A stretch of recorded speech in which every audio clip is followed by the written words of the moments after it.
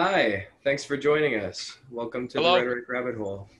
Today I got with me Phil, as the usual, and we got Robert Olson joining us today. Thanks for joining Oh, us, man. hello. Thank you for having me. How are you this lovely evening? Oh, I'm doing just fine. Just another day. Just another fucking Wednesday on my patio. Actually, after 20 years, it's just every day's a Wednesday. I love the panoramic you're giving us. Yeah, just keep. Ah, It's like the center of like the eye of a storm, you know. it's a nervous habit I developed sitting on my patio during quarantine. It's like my social encounters consist of basically 1.5 minutes at the MAPCO to get a six pack and a pack of cigarettes. And then yeah, I basically, this is what I do. I crack open a beer, I'll pop in my headphones maybe, or I'll pick up my journal, and I just pace back and forth on my patio, pace back and forth, pace back and forth, make my way back to my table, pick up my beer, take a sip, light up a new cigarette, and just start walking again.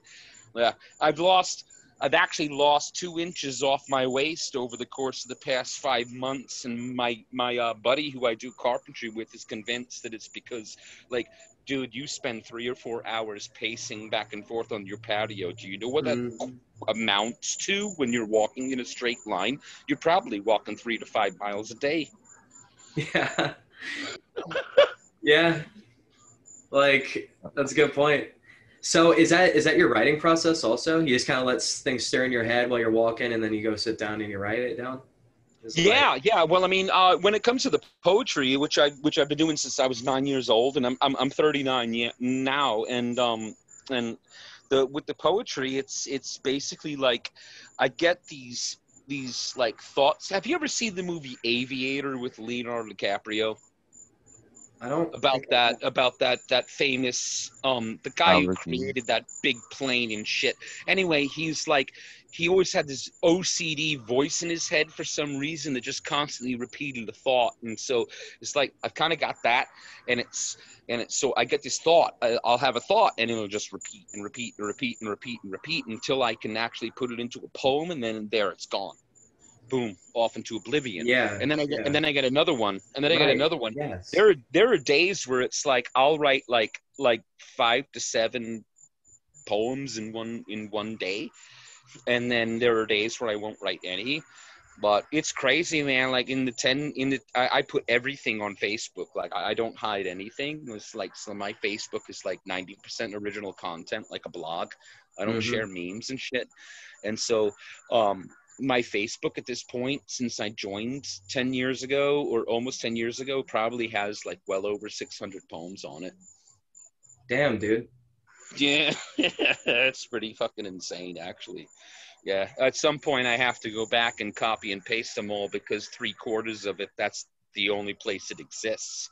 Like I'll type Yeah. it out on my phone and put it on Facebook, and I don't have a copy in my Google Right. Drive or on Right. paper. So it's like some point I'm gonna have to scroll back 10 years and copy and paste I've got a about lot of about content. yeah. I got a lot of content like that too. That's like it only exists online now. I don't have a physical copy of it anymore. Yeah, it's a bit of a logistical nightmare if you think about it, because like I've got a heart condition, so it's like at any moment, like, I mean, I could drop dead due to heart palpitations. So, despite the fact that I'm smoking, fuck you. But it's one of those things where it's like, yeah, it's a logistical nightmare. It's like, I really ought to jump on top of it. Otherwise, I mean, I've already talked to my brother, and he's going to be the one that's going to be doing it. Hmm. I Um, got you. but You, you guys say something, Phil? Yeah, actually, we're gonna bring it back a little bit. Where are you? Because you said that it was Wednesday, and it's definitely not Wednesday for me. Oh, dude, I got laid off 20 weeks ago, man. I've been sitting on my patio. Every day is a Wednesday. Shit, Fair Okay. man. enough. Fair I enough. was just very Yeah. confused about that.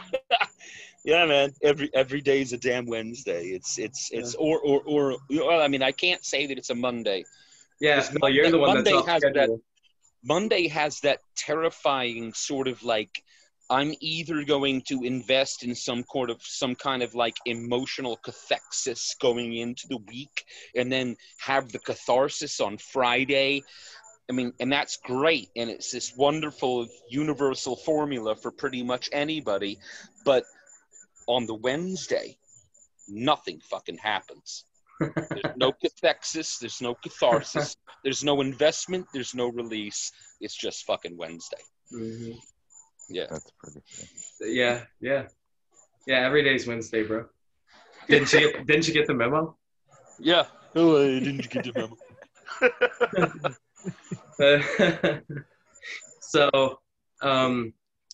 So like you were talking about how like one of these things will just get stuck with you, and then you kind of exercise it out of you, like into a piece of art. And I can relate to that, man.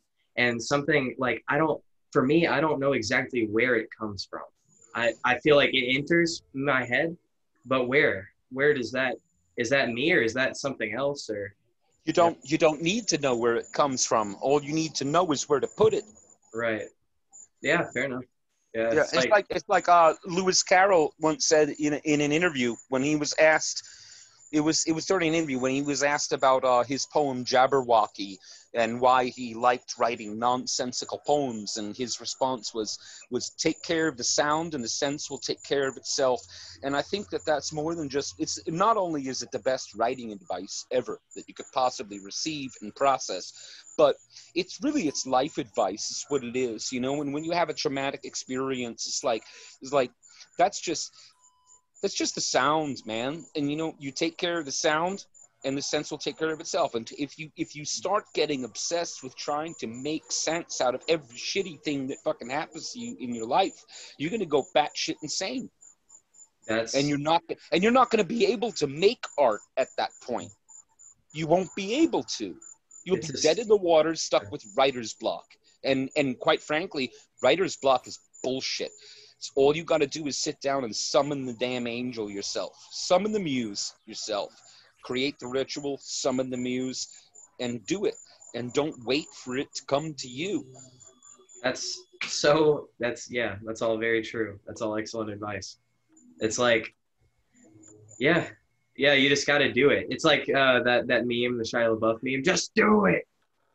Just manifest that. Yeah, right? He's totally into it. Yeah. He's totally into it. Yep. It's right there. But yeah, take care of the sound.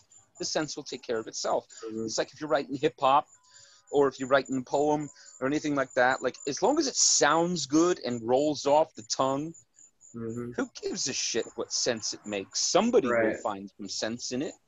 Art is always, yeah, thank you. I think, that's something people need to hear. Someone in particular needs to hear that. So like, don't they?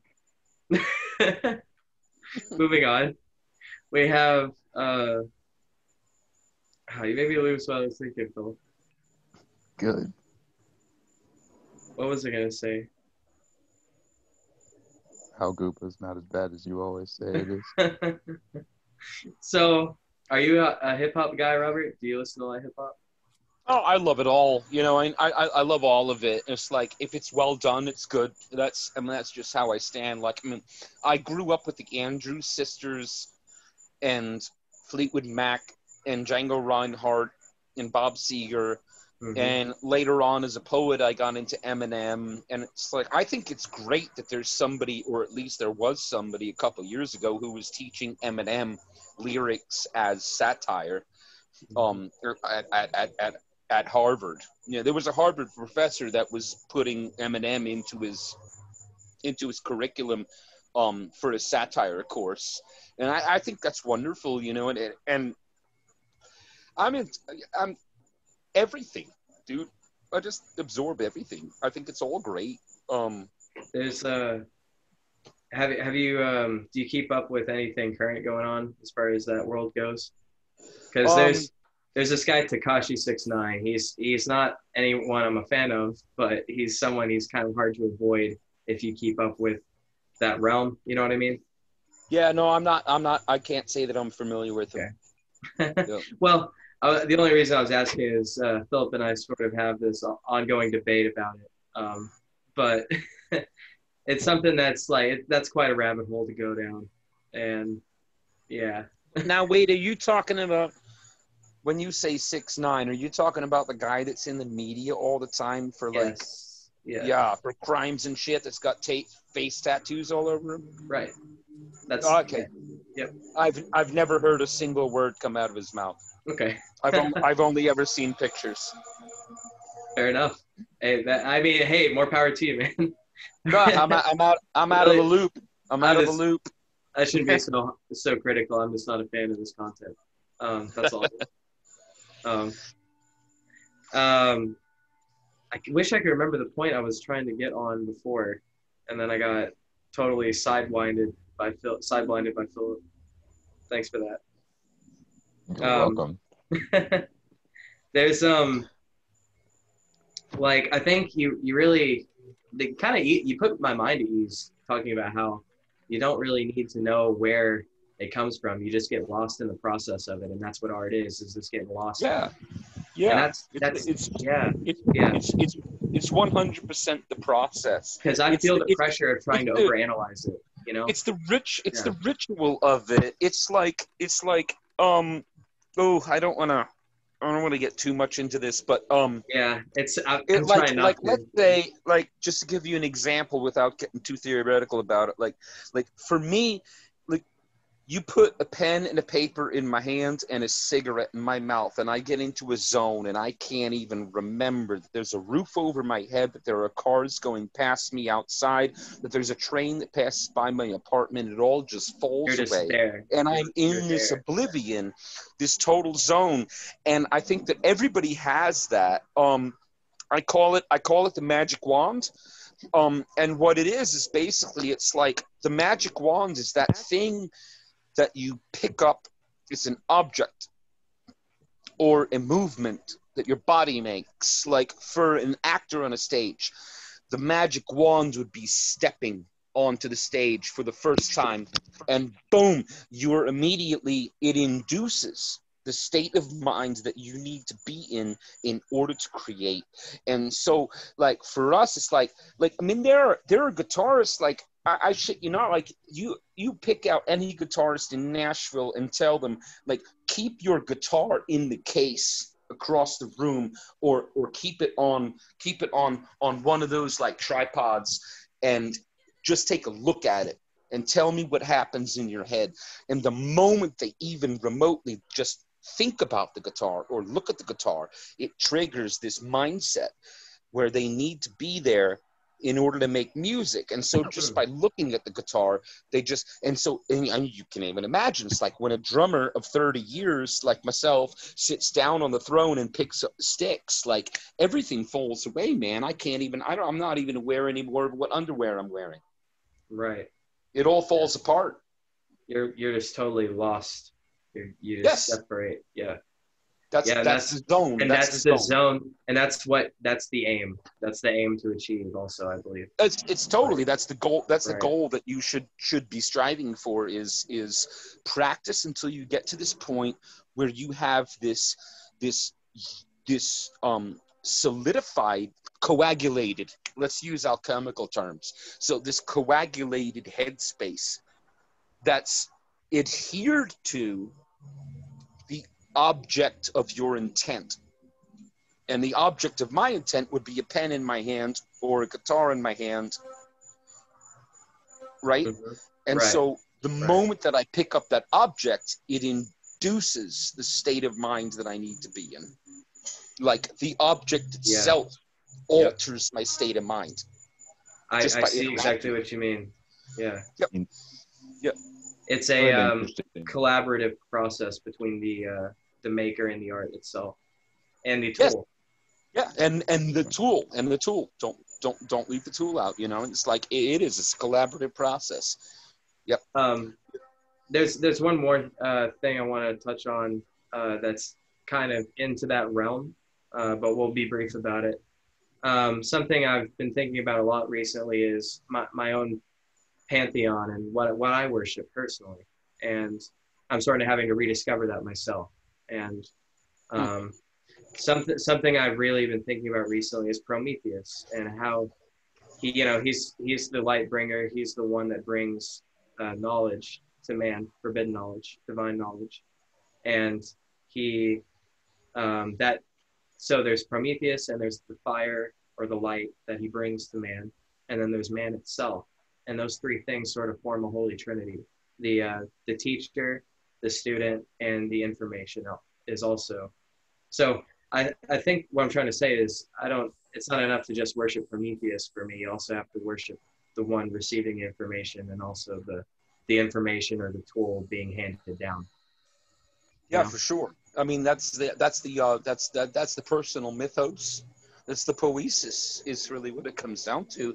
And each of those gods is just another tool in a way when you're talking about accessing a specific headspace in order to be creative and that sort of thing. And so it's like, if you're gonna, sometimes it's like you can pick up one, pray to one, worship one, and one as in one God, one specific God, like whether you want to worship Lucifer, or whether you want to worship Prometheus or pray to Prometheus or whatnot. It's like you're picking up that object.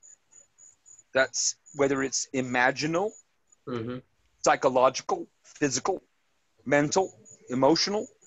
You're picking that up and it's putting you into a certain headspace. And now the trick that what you're getting at is that the trick is whether or not you can pick up three at the same time. Right. Yeah. And now that's true, because you're right, because that's all good and fine to say, but to actually practice, that's another thing. You're right. That's where it gets tricky. And that's where it takes years and years and years of practice is, can I combine these three objects of intent or symbols of intent? Can I combine them? Can I pick them up at the same time? Can I do 10 at a time? Mm-hmm. Where will it take me? That's a really good point, man. So tell me what you got going on, man. What are you working on? About 10 years ago, I started writing basically a soundtrack to a science fiction film that's been in my head for quite a while. Right on. So I've got the whole thing in my head. I know how it all plans out, and I'm not going to give away the spoiler because it does have it does have a twist ending. So don't give us more than you're willing to. Can't talk about that. But the fun thing is that, like, we've got all these sequences, and I always from the get-go imagined it as being like a black and white film from the 1950s, despite the fact that it's set in the 2050s. And so it would be like a silent film, I guess, and all of the sound effects would be done musically. And so it's been my project for a while to like collect the pedals and figure out like what pedals do I need in order to turn my guitar into basically the rocket boosters for a NASA shuttle launch. And how can I replicate a multi-tiered or like multi-stage, that's the word I want, a multi-stage rocket boost where it goes from here's this gas tank, now that's one drained, we're going to the next one, and we're shooting off into the atmosphere. And now once we've broken the atmosphere and all that's gone and the sound is gone, what does it sound like, for them? Like the relief of getting up there, and that sort of thing. So, and also like if we're gonna make a final approach and there's some sort of fuck up, which I do believe Keith had linked you to that, the one last mistake upon final approach. And so the question is like, if we're entering and we start burning up upon entry to this planet, this exoplanet, like what does that sound like? And so the goal was like, well, talking to Evan, it's like, well, let me be the fire on the outside of the ship, engulfing the ship, and you be the emotions through your synthesizer and your keyboards and the bass, what's going on inside the heads of the two pilots inside the ship as they begin to realize we're fucked. Oh, wow. So I am basically at most times during the whole hour-long album that I've written, and I've already written all of my parts. Like, I could literally go into the studio tomorrow and do the whole hour in 2 takes. Wow. Now we just need to get Evan caught up with the bass and the synthesizers and all that kind of stuff. But it's like her project, her role is how do these characters feel as all of this is happening, and let me be the atmosphere, the ship, the fires outside of the ship, the physical shit that happens, and right. you be the emotions That's for the people who survive it. That's and so such yeah. We've separated our project that way. And as I was telling Keith the other day, it's like my big thing is when I work with other people, I'm very like I'm not anal per se. Like, I've already written the whole thing. I've written the whole hour. I know exactly what I want. Mm-hmm. And I do not want a 5-person democracy, a full-blown band, because I don't have time to argue with a faux pro pop country drummer who thinks that he's going to get famous.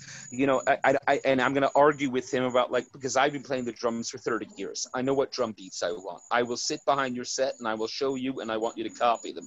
Like, I don't have the time to argue with people like that. But with Evan, it's like, she knows exactly what to do, and with her instruments and all this kind of stuff. So for me, it's like the creative process is, okay, this is what I've got. I've got a canvas. The canvas is this size. We're working with oil paints. If you want to paint a spaceship or a dildo, that's entirely up to fucking you, but you're going to stay within the size of the canvas. You're going to use oil paints. Yeah. And you have the freedom to do what you want within that parameter. So, I'm not an anal asshole, and Evan will back that up. But you have a vision, though. You have a vision. Yeah, I have a vision, but I also, right. I give her freedom, but it's got to be like, this is the time signature. I mean, right. If the time signature is 5/4, I don't want you playing a funk beat. I'm also super picky with the people I collaborate with. It's not like personal. It's just like, it has to be, they have to kind of see what I'm doing, and like have an idea of what I'm trying to accomplish. Yeah. Sure. Yeah. Dude, you told me you've been writing since you were 9 years old? Yeah, that's when I started writing poetry. Yep. What?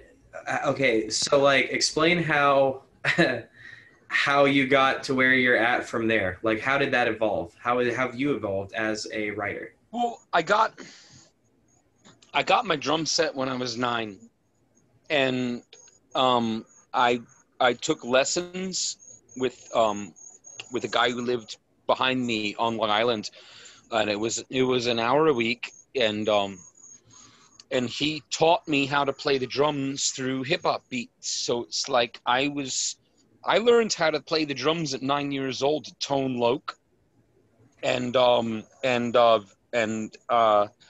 was it, Humpty Hump? I can't remember the name of the band that did that, but Humpty Hump and Tone Loc and Digital NWA, and that's how I learned how to play the drums was to hip hop beats, from my private tutor. Okay. And so I got into listening to a lot of hip hop music when I was 9 years old on Long Island, and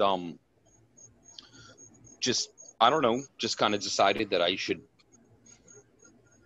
maybe write my own rhymes and this sort of thing. But then I got more and more into it, and so as I got into high school, it's like I felt like it was a good medium for expressing my thoughts, and especially when I got into high school, I was bullied pretty heavily for my accent, because I'd moved from Long Island to Virginia, and so I was picked on every day, even by teachers. Oddly enough, I was actually bullied by teachers, actively bullied by teachers, because of my accent, my Yankee accent, and I kind of got obsessed with this idea of like, I can control this language better than you.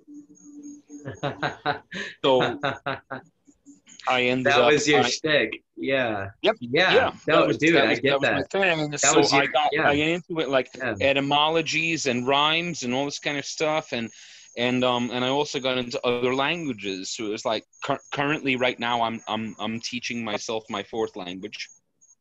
Oh, okay. Wow. So yeah, What? so it's been an obsession with me. It's like, it's always like, even if I don't have anyone to prove it to, which I don't anymore because nobody else is around. So it's just like, oh well, why is Bob teaching himself Coin, which is ancient Greek, you know? And like, it's like, I can read and write Thai in Spanish, and it just like, it continues to piss me off. It really does. If we're gonna be honest, and I know that I'm 39 years old, I ought to be a fucking adult, but it still pisses me off.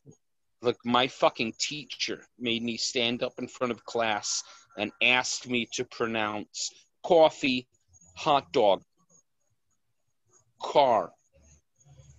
That's so fucked. So that I could reveal to everyone how much I didn't fit in. How old were you?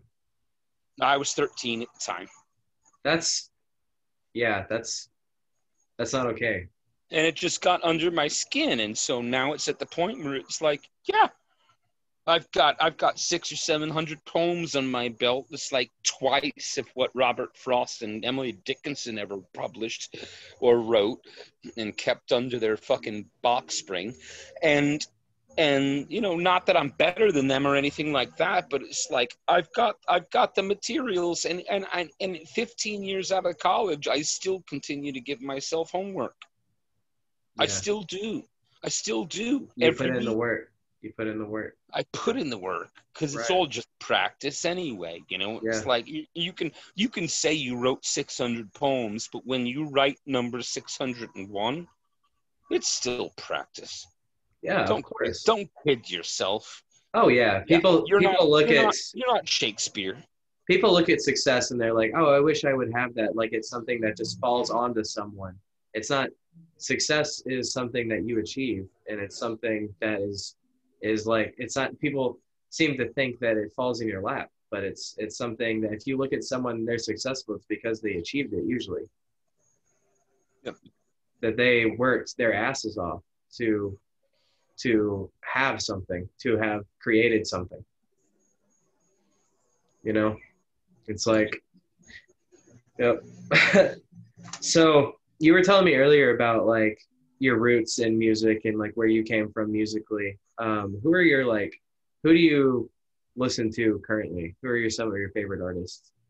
I got a lot of my influence. Talk influence. From my dad. It's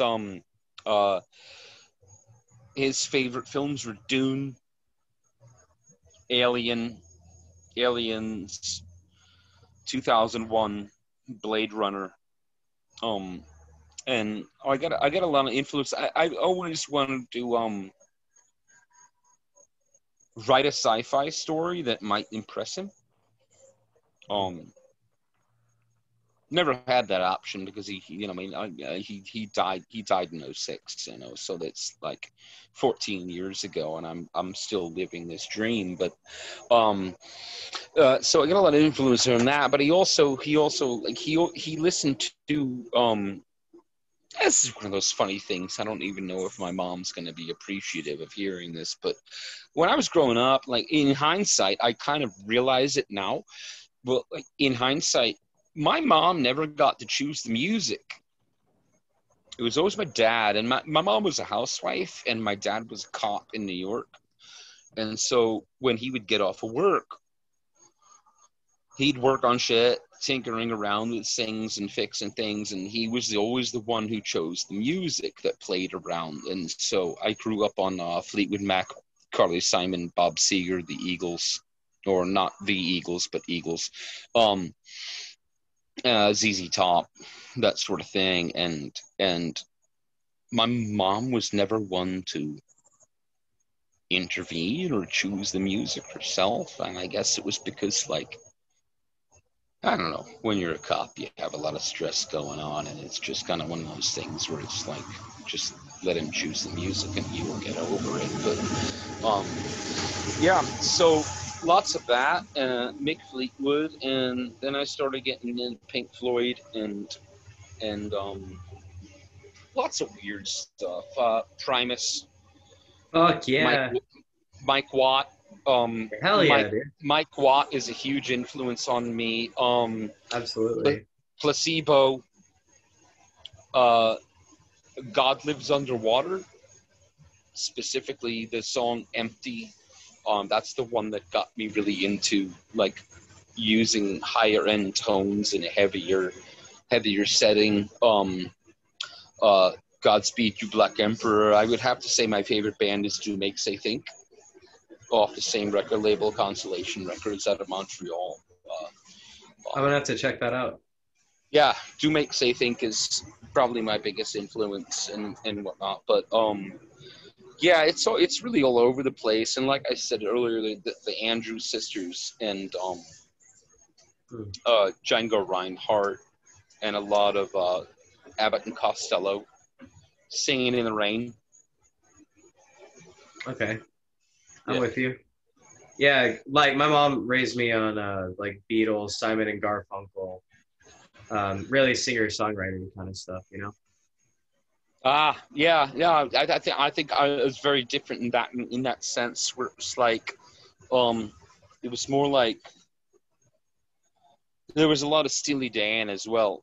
So it's like my mom also really liked blues. There was always, even though my dad and I never really talked much, there was always kind of like in his choice of music, there was always this perfectionist element, like Steely Dan.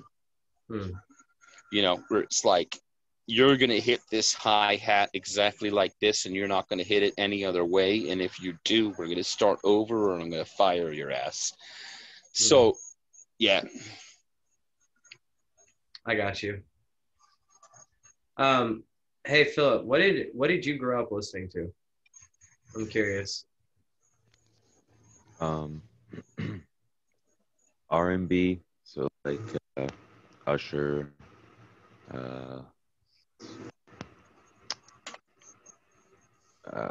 actually not really that so much. It was a lot of my mom's music. I guess a lot of rock.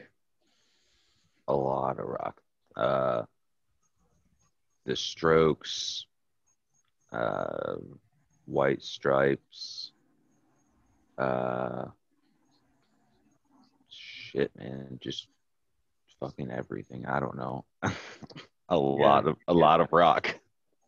I got you. Yeah, it's kind of a big question. I'm realizing that. It's like, I think everyone's got kind of a melting pot, you know, in their own way. Yeah.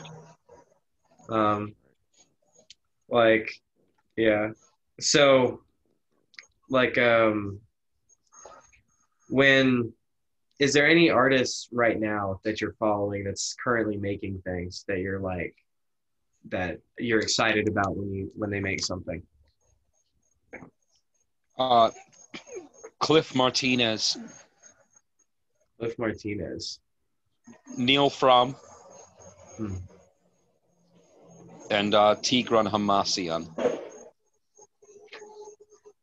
Okay, I'm gonna have to get links to these. I'm trying to expand my own musical catalog.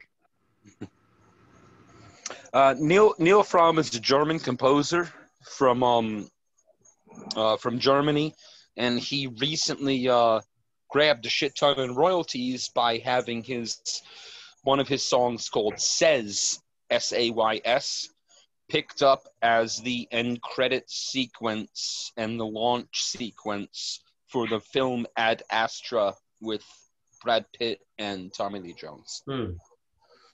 Wow. But I've been into him for a really, really long time, and it was kind of like, it was a really happy moment for me to realize that, like, dude, this guy makes space rock on keyboards and a piano, and that's it.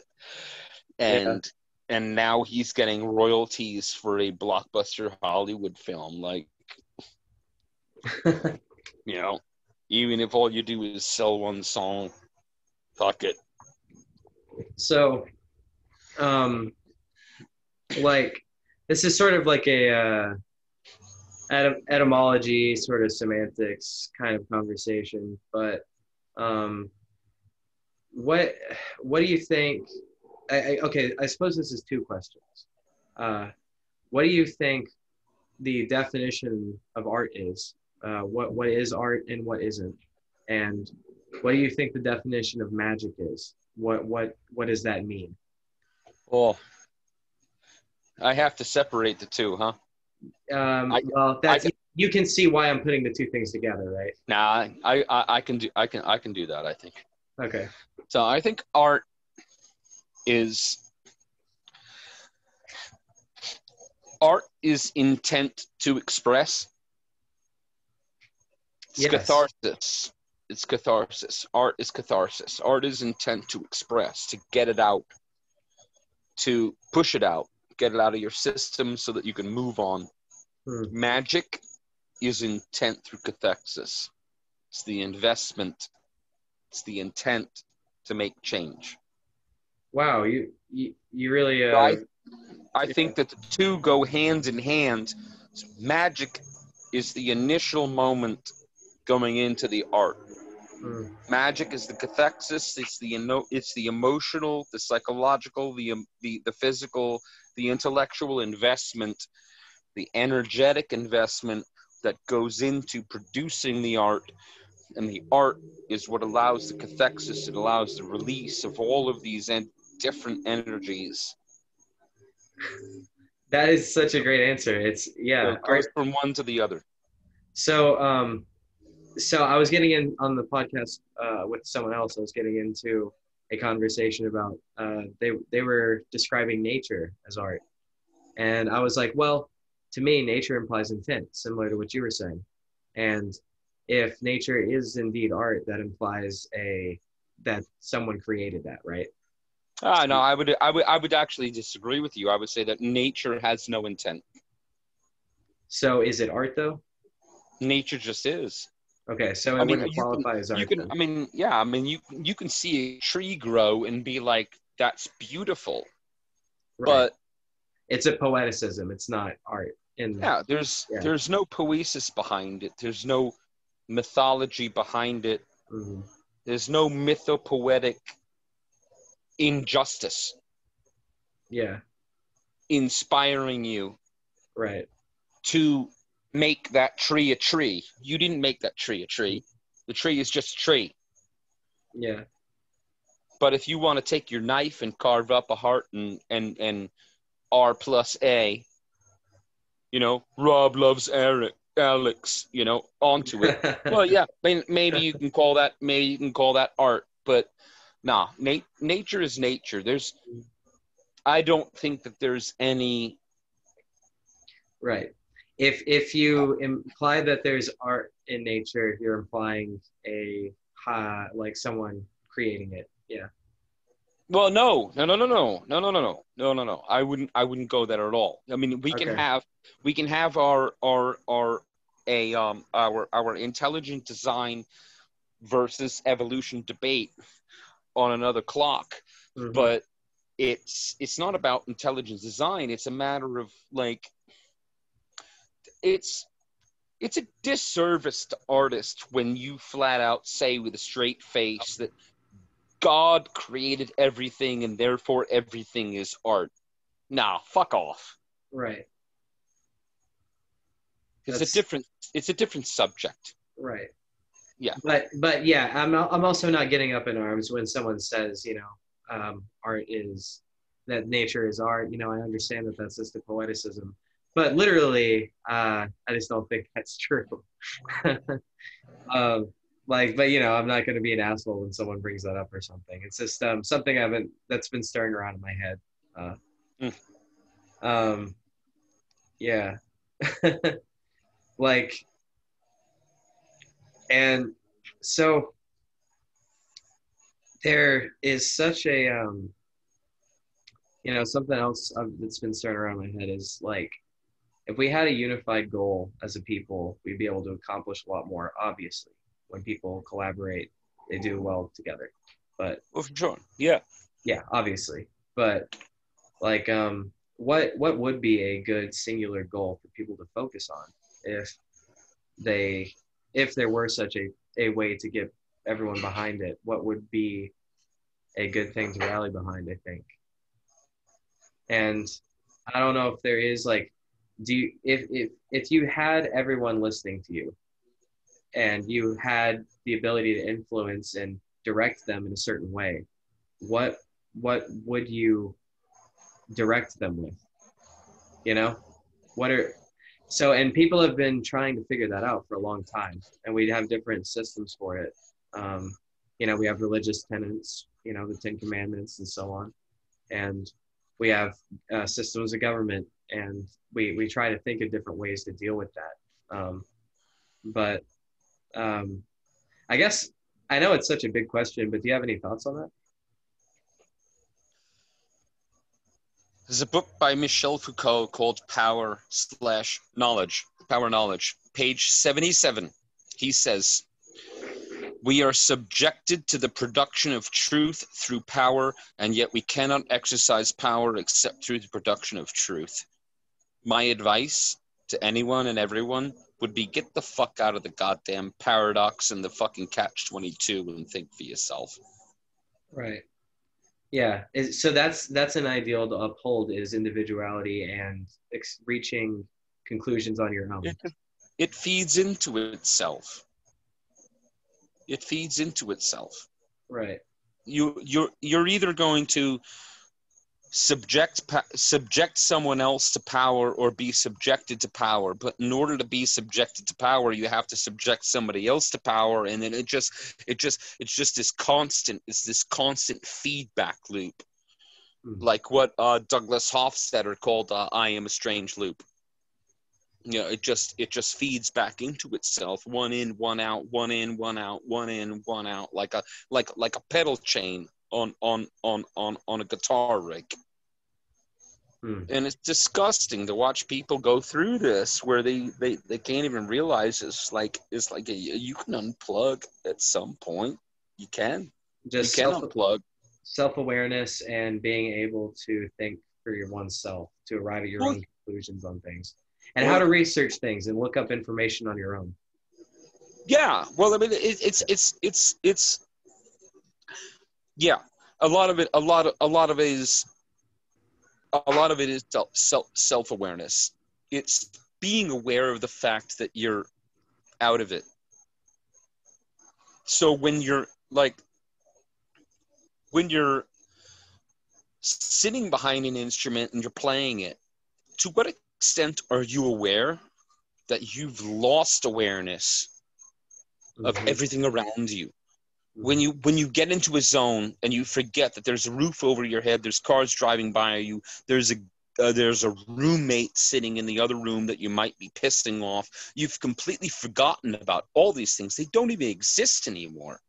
But at the same time, like, you've got your head up your ass, and so, like, to what extent can you be self-aware that that's what's happening to you? Right. You gotta lose yourself in the moment you want it, but never let it go. Yeah. Just know that you are disassociating. Right. Yeah. Kind of look at yourself from above and pull your strings like a puppet. Yeah. Well, I mean,